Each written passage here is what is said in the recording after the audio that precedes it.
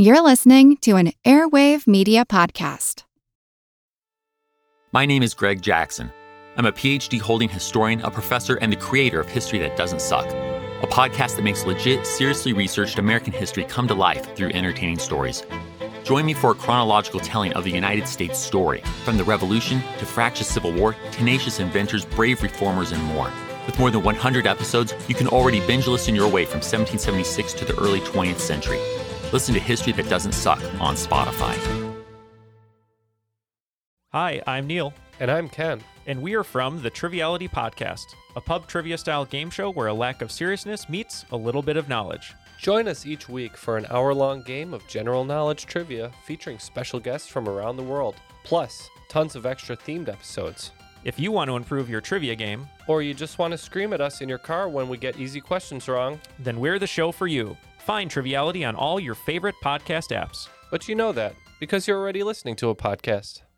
Welcome to the Useless Information Podcast, my collection of fascinating true stories from the flip side of history. My name is Steve Silverman, and today's story is titled The Corpse Bride. But before we do that, let's start with today's question of the day. And for today's question of the day, I thought I'd ask you about rich people, something that I probably never ever will be. And my question for you today is, who is considered to be the first millionaire ever in the United States? And here's the list in alphabetical order. And I should tell you that all these people were, in fact, millionaires. So who was the first? Was it 1, John Jacob Astor, 2, Elias Haskett Derby, 3, William Leidesdorff, 4, Pierre Lorillard II, or 5, Sarah Breedlove Walker? Again, who was the first millionaire ever in the United States? Was it 1, John Jacob Astor, 2, Elias Haskett Derby, 3, William Leidesdorff, 4, Pierre Lorillard II, or 5, Sarah Breedlove Walker? And as always, I'll leave you to think about these various fortunes, and I'll let you know the answer at the end of this podcast. And now for today's story that I've titled The Corpse Bride. And before I start, I feel that I should mention that this is a fairly well-known story, at least in comparison to the other stories that I typically tell. But I have to tell you that no one I know seems to have heard it before. But in case you have, I hope I can shed some new light on the story. And our story begins back in 1926, and that's when a 50-year-old man named Karl Tanzler sailed from Germany to his new home in the United States. And somewhere along this journey, George Karl Tanzler metamorphosed into Count Karl von Cosel, and that's a title he claimed to have been born with. Now, whether he was a descendant of nobility or not, and my guess is probably not, his destination was not some grand castle or grand estate. Instead, he was headed for his sister's farm in Zephyr Hills, Florida. It's important to the story that I mention that Karl, in fact, was a married man. He left his wife Doris and his 2 daughters behind in Dresden, and they eventually followed him to the U.S., but the reunion was incredibly brief. The lives of Karl and Doris would collide again years later, but they were never, ever to live under the same roof again. Now, upon entering the United States, Karl obtained a job at the Marine Hospital in Key West, and he was initially hired as part of the custodial staff, but somehow he quickly moved into a position as an X-ray radiologist and a pathologist. Now, you're probably wondering what made him qualified to do these jobs. Well, the answer is nobody knows for sure. Basically, his biography prior to coming to the United States is one big mishmash of half-truths and lies. He claimed to have graduated from the University of Leipzig with 9 different degrees and to have mastered the English language while living in Australia. He introduced himself to others as a medical doctor, but he clearly was not. While the Marine Hospital was a military operation, it was the only hospital in the region, and as a result, it also provided health care to the general public. And this is where von Cosel met the girl of his dreams. She was a young woman named Elena Milagro Hoyos Mesa, who had recently suffered a miscarriage and whose health seemed to be slipping away. So Elena's family took her to the hospital to undergo some tests, and the Count was called in to take a blood test, and he was immediately and forever cast under her spell. In the Count's eyes, Elena was the perfect woman, and it didn't matter that both Elena and he were married to others at the time. The suspected cause of Elena's illness was tuberculosis, which was incurable at the time and soon confirmed by the tests done by the Count. While it was certain that she would soon succumb to the effects of the disease, Count von Cosel was determined to save her life using every resource available to him. Her treatments were basically shock therapy, sending extremely high voltages surging through Elena's body. Now keep in mind that this is a time when X-rays, electricity, radiation, and so on were, they were relatively new, and the so-called experts, if you know what I mean, claimed that these new technologies could cure just about anything. All the while, Elena slept in a beautiful mahogany bed that von Cosel had purchased for her. It didn't take long before Elena's parents became suspicious of the Count's actions, and they stopped bringing her to the hospital for treatment. So he figured if they couldn't bring Elena to the hospital, he would bring the hospital to her. And initially they forbid him from doing so, but as Elena's health deteriorated, her family, being quite poor, they became desperate and ultimately had to accept the Count's offer of free medical service. The Count claimed that as she neared death, Elena, with her husband long gone and out of the picture, agreed to marry him. In return, the Count assured Elena that he would always take care of her, even if her spirit was taken from this earth. On each visit, the Count showered her with gifts of affection, and that included fresh flowers, fruit, jewelry, silk dresses, and stockings, and so on. But he continued to treat her with these bolts of high-voltage electricity, and then he added radiation treatments that lasted up to a half an hour in length. It just does not sound like fun to me. Now get this part, the Count had an old wreck of an airplane sitting on the grounds of the Marine Hospital, and he christened it the Contessa Elena. Now it had no wings, so it wasn't going anywhere anytime soon. But in his mind, he planned to fix it up so they could fly off together into the heavens. As was expected, Elena died on October 25th of 1931. She was just 22 years of age. And in death, the Count still continued to take care of his beloved Elena. He picked up the tab for her beautiful casket, which was lowered into the ground the very next day. He visited her at the cemetery every single day and grew increasingly concerned that the groundwater would destroy her heavenly body. And the Count knew exactly what to do about this problem. He purchased the cemetery plot adjacent to her existing plot, had her body removed from the ground, and arranged for a crypt to be built on that very spot. The construction took 3 months, at which time Elena was transferred to a new casket. And the Count was appalled by the amount of decay that Elena's body had endured while it was buried in the ground. So he attempted to treat her body by placing it in a homemade incubator tank. And this was the point where his affection turned into a morose obsession. The Count continued to visit her tomb every night for the next 18 months, sitting in a chair next to her coffin. But this concrete prison was just not good enough for his dear Elena. He just had to get her out of there. So one dark night, he loaded her casket onto a small wagon, trucked her out of the cemetery, and ultimately placed her inside the cabin of his so-called airplane. Once there, he took her body out of the casket and was disheartened by what he saw.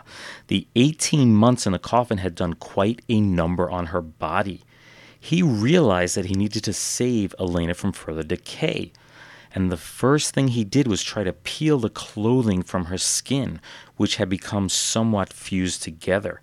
He painstakingly cleaned and tried to preserve her the best way that he could. As I'm sure you know, decaying bodies stink big time. He even had a solution for this: lots and lots of cologne.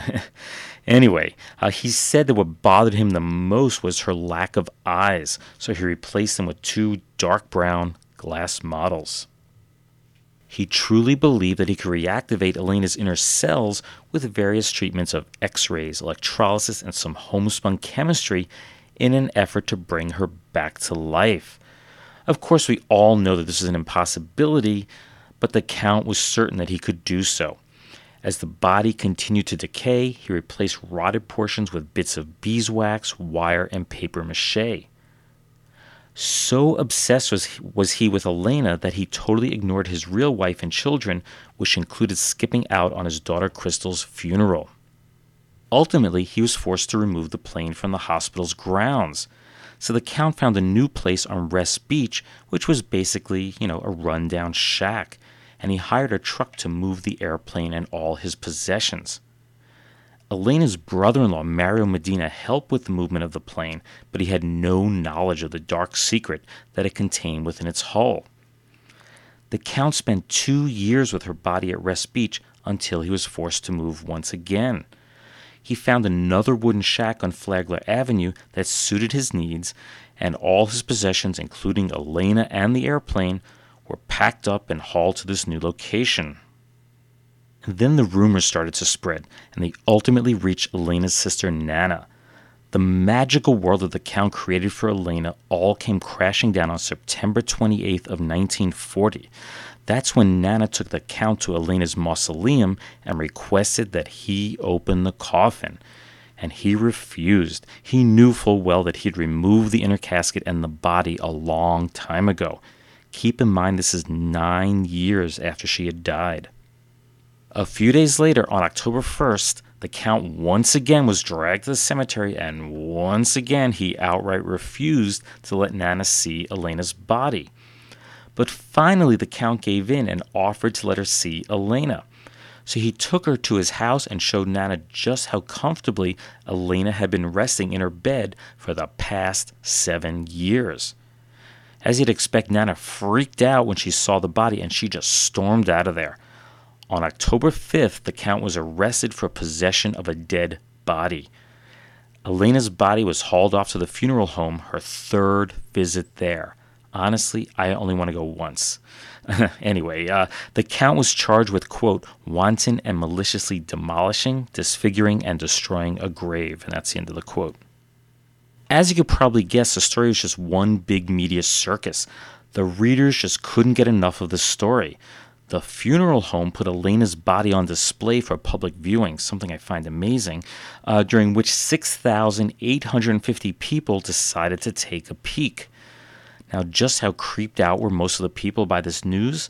Surprisingly, they weren't at all. In fact, most people, particularly women, thought that it was an incredibly romantic thing that the Count had done. A hearing on the case began on October 8th of 1940. First, there was a testimony from Elena's sister Nana, during which she said that there had been rumors flying around that the body may no longer be where it was supposed to be. She described how she confronted the Count and how he took her to see the body. And then the Count took the stand and told of how Elena's body had been mistreated by all those involved with the burial and so on, and how he supposedly had, get this, resurrected her. He underwent a lengthy psychological examination and was ruled sane and ordered to stand trial for his actions.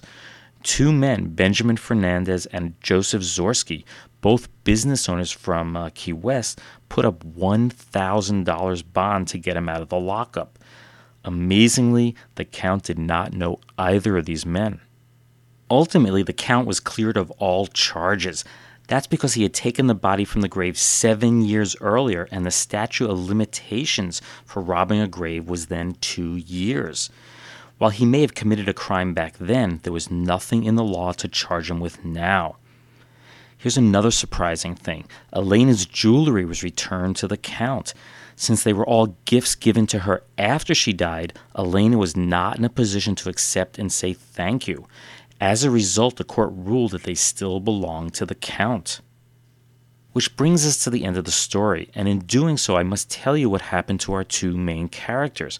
First is Elena. Her body was basically just bones held together with wire and wax. So it was dismembered and placed into an 18-inch, that's about a half a meter length casket, and buried in a secret location. Only 3 men, then Police Chief Benavid Perez, Undertaker Benjamin Sawyer, and Key West Cemetery Sexton Otto Bethel, were present at the burial, and they all swore never ever to reveal its location. all that is known based on a statement by Police Chief Perez, after the other two men had passed on, was that it was somewhere in the Key West cemetery. As for Count von Cosel, at first he made money by charging a 25-cent admission to the curious to, get a tour of his home. But ultimately, the notoriety of the case forced him to leave Key West. His destination was, originally, Zephyr Hills, Florida, where his sister, wife, and remaining children lived. For $200, he hired 3 large trucks, and they were loaded with all his stuff, including that airplane fuselage and Elena's former casket. Then, at 9 p.m. on April 14, 1941, the convoy hit the road. 4 hours later, there was a powerful sound of an explosion at the cemetery. It was the demolition of Elena's tomb. While it has long been supposed that the Count blew it up with dynamite, there was never enough proof to charge him with the crime. Want to learn how you can make smarter decisions with your money? Well, I've got the podcast for you. I'm Sean Piles, and I host NerdWallet's Smart Money Podcast. On our show, we help listeners like you make the most of your finances. I sit down with NerdWallet's team of nerds, personal finance experts in credit cards, banking, investing, and more. We answer your real-world money questions and break down the latest personal finance news. The nerds will give you the clarity you need by cutting through the clutter and misinformation in today's world of personal finance. We don't promote get-rich-quick schemes or hype unrealistic side hustles. Instead, we offer practical knowledge that you can apply in your everyday life. You'll learn about strategies to help you build your wealth, invest wisely, shop for financial products, and plan for major life events. And you'll walk away with the confidence you need to ensure that your money is always working as hard as you are. So turn to the nerds to answer your real-world money questions and get insights that can help you make the smartest financial decisions for your life. Listen to NerdWallet's Smart Money Podcast wherever you get your podcasts. During World War II, the Germans living in the United States were placed under surveillance by the government, and the Count was no exception. They ordered him to take the wheels off of his so-called plane, not that it was going anywhere in the first place. In 1944, the Count moved to a new home in Pasco County, Florida, which then brings us to July of 1952, and that's when a neighbor named George Patterson noticed the mail piling up on the Count's front porch. He called the local sheriff to investigate, and upon entering the house, they found the Count's badly decomposed body lying on the floor near the front door. The exact date of death was never determined, but not far from his body, they found a wax replica of Elena's body and her head. Yes, his obsession with Elena lasted until his very last breath. I've skipped the one question that people always ask me when I tell this story. That is, did he do the so-called, horizontal bop with her corpse? While it was maintained by the prosecutors at the time of his arrest that he had not done so, it was revealed in 1972, and that's during an interview with one of the doctors that performed the autopsy on Elena, that there was clear evidence that he had done so. In an effort to keep this podcast clean, I will leave out the more sordid details of what they found. You can check those out online. Useless, useful, I'll leave that for you to decide. And now for a few words from our retro sponsor. The Signal Carnival, presented by the Signal Oil Company, marketers of Signal gasoline. The gasoline that does make your motoring dollars go farther. Signal light is green and Signal gasoline is bringing you music and smiles. All 50 drivers know the light is green to show the highway to happier miles. You can leave your troubles behind if you let each go Signal refine. The Signal gas in your car will make your dollars go far and start your day with a carefree song. Good evening, friends. This is Johnny Fraser welcoming you to another Signal Oil Company Sunday night carnival of fun and music starring Miss Vera Vague, Jack Carson, Kay St. Germain, the Signaleers, and Gordon Jenkins in the orchestra. That commercial for Signal Gasoline is from the February 9th, 1941 broadcast of the Signal Carnival Show. The show was originally called the Carefree Carnival, but the name was changed in 1937 when Signal took over the sponsorship. It claimed to be the, quote, West's most popular musical variety program. Signal was founded by a guy named Sam Mosher, who was a grower of avocados, oranges, and lemons. You're probably wondering, how did this guy end up in the oil business? Well, it turns out he lost his crops in a terrible freeze, so Sam was drawn to a recent big discovery of oil at Signal Hill in California, hence the name. He became fascinated by the natural gas that was being burned off the top of the wells. And with a $4,000 investment, Sam started the Signal Gasoline Company to harvest this gas. The company entered into oil production in 1928 and changed its name to Signal Oil and Gas. They got out of the oil business shortly after its 1968 merger with the Garrett Corporation, which was a Los Angeles-based aerospace company. In 1985, Signal merged with Allied to become Allied Signal, which was then acquired by Honeywell in 1999. And now for a few totally useless, yet totally true tidbits from history. It's time for what I like to call News of the Weird Past. And today's tidbits all have a common theme. They were all gooey messes. And other than that, really, they have nothing else in common. Our first story is dated November 25th, that's Thanksgiving Day of 1943, was reported that a dike in a waste depository at the Solway Soda Ash plant in Syracuse, New York gave way. An estimated 25,000 cubic feet of white marshmallow-like sludge just poured out over an area of about 2 square miles. Luckily, no one was injured, but a portion of the New York State Fairgrounds, 7 homes, a hotel, and a road were buried in up to 8 feet of the stuff.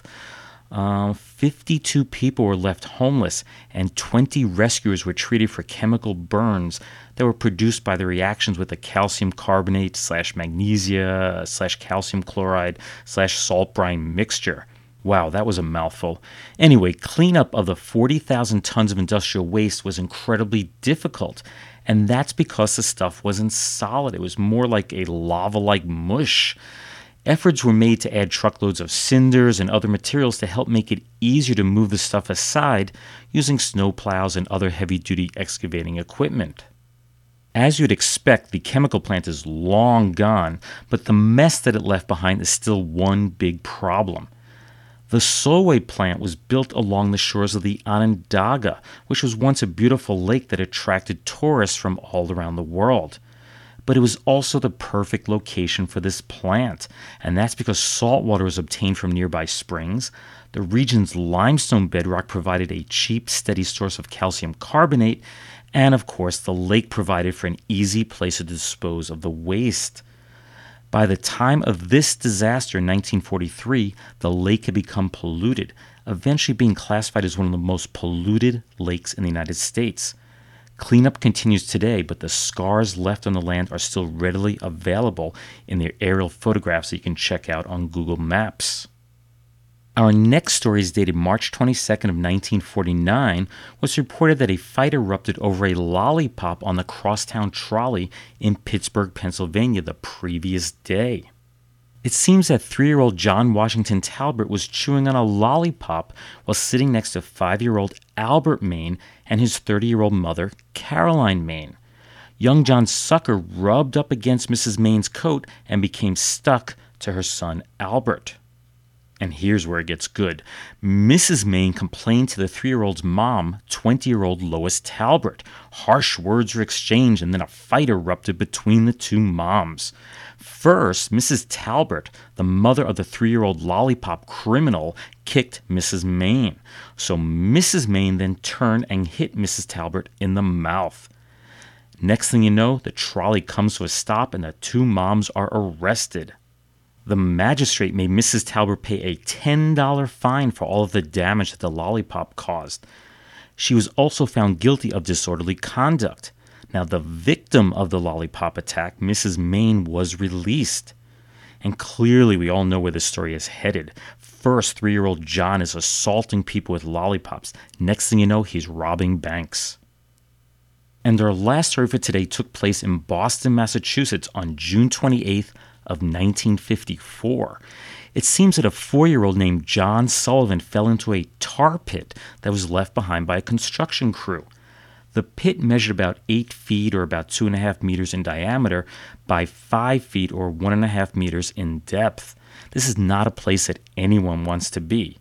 Naturally, his 7-year-old brother Francis jumped in to save the younger John. So now we have 2 kids stuck in the gooey mess. Then their mom Geraldine heard the screams, and in a panic, she jumped in to save her 2 sons. Now we have 3 in there. Then a passerby named Herbert Foreman jumped in to rescue the 7-year-old Francis. There's 4 people. And around the same time, a policeman named Louis Spina jumped in to save the mom and the 4-year-old that started the whole mess in the first place. Now that really is one big sticky mess. And now for the answer to today's question of the day. And I had asked you who was the first millionaire in the United States, and your choices were 1, John Jacob Astor, 2, Elias Haskett Derby, 3, William Leidesdorff, 4, Pierre Lorillard II, or 5, Sarah Breedlove Walker. Now, before I give you the answer, I should mention that there is some controversy over this answer, since it's very difficult to estimate the value of someone's fortune from so long ago. But I will give you the answer that is most frequently given by experts. First, let me tell you that it's not Sarah Breedlove Walker, and that's because she's the most recent of all those on the list. I mentioned her because she is considered to be the first woman to become a millionaire by her own achievements. She earned it by inventing a hair straightening process for African Americans and marketing the C.J. Walker beauty and hair product line. She became a millionaire in 1914 at the age of 47. It was also not Pierre Lorillard II who earned his fortune in tobacco. He holds the honor of being the first person ever to be referred to as a millionaire in the press. His obituary in 1843 mentioned the millionaire term for the first time ever, but he was not the first or the richest man in the U.S. at the time of his death. The richest man at the time Lorillard died was John Jacob Astor, who was unquestionably the first multimillionaire in the United States. His estate was estimated at $20 million at the time of his death in 1848, but again, he was not the first millionaire. Nor was it William Leidesdorff, who died at age 38 in 1848. His estate was estimated to be worth a mere $50,000 at the time of his death, but by the time his estate was auctioned off in 1856, the discovery of gold on his ranch had escalated the value to $1,445,000. In other words, he became a millionaire after he died. And that leaves us with just one choice from my list. That's Elias Haskett Derby. And he was from Salem, Massachusetts, and lived from 1739 to 1799. He made his fortune with the ownership of a fleet of vessels that conducted trade with the West Indies and the Southern Atlantic. Now, his real claim to fame was being the first New England merchant to establish trade with China. As I mentioned, there were several others that could be considered the first U.S. millionaire, so don't get mad at me if you think the answer is someone else. There were obviously many kings, queens, and dictators that could have been worth a lot more at the time, which is why I limited the question to the United States only. At the time, I only felt a punch. I think everything went wrong. His drug of choice was heroin. Binging and purging over and over and over. Evaluate you, and if you're okay to go, they're going to let you go. This is Justin, and I do the Peripheral podcast. I have a true crime background, but when telling the stories of true crime, sometimes you have to gloss over topics like mental illness, drug addiction, sexual assault. And I feel like we do that in life too. So this podcast is my attempt to bring all of these topics that are on the peripheral into the mainstream. So please join me wherever you listen to podcasts. Well, I hope you enjoyed today's story on the Corpse Bride, as well as our question of the day regarding the United States' first millionaire, listening to our retro sponsor, Signal Gasoline, and of course the news of the weird past gooey tidbits. I should tell you, I started recording this podcast more than a week ago, but I had to keep stopping because my voice kept giving out. I got a cold right before Christmas, and the effects have just been going on and on. In fact, today is the first day that I actually feel almost myself. But I do apologize if you can hear my voice straining at various parts through this. Anyway, if you'd like to read more true stories just like these, please be sure to get a copy of one of my books. They are Einstein's Refrigerator and Lindbergh's Artificial Heart. Both are written by me, Steve Silverman, and they're available from your local bookseller, online, and from your local library.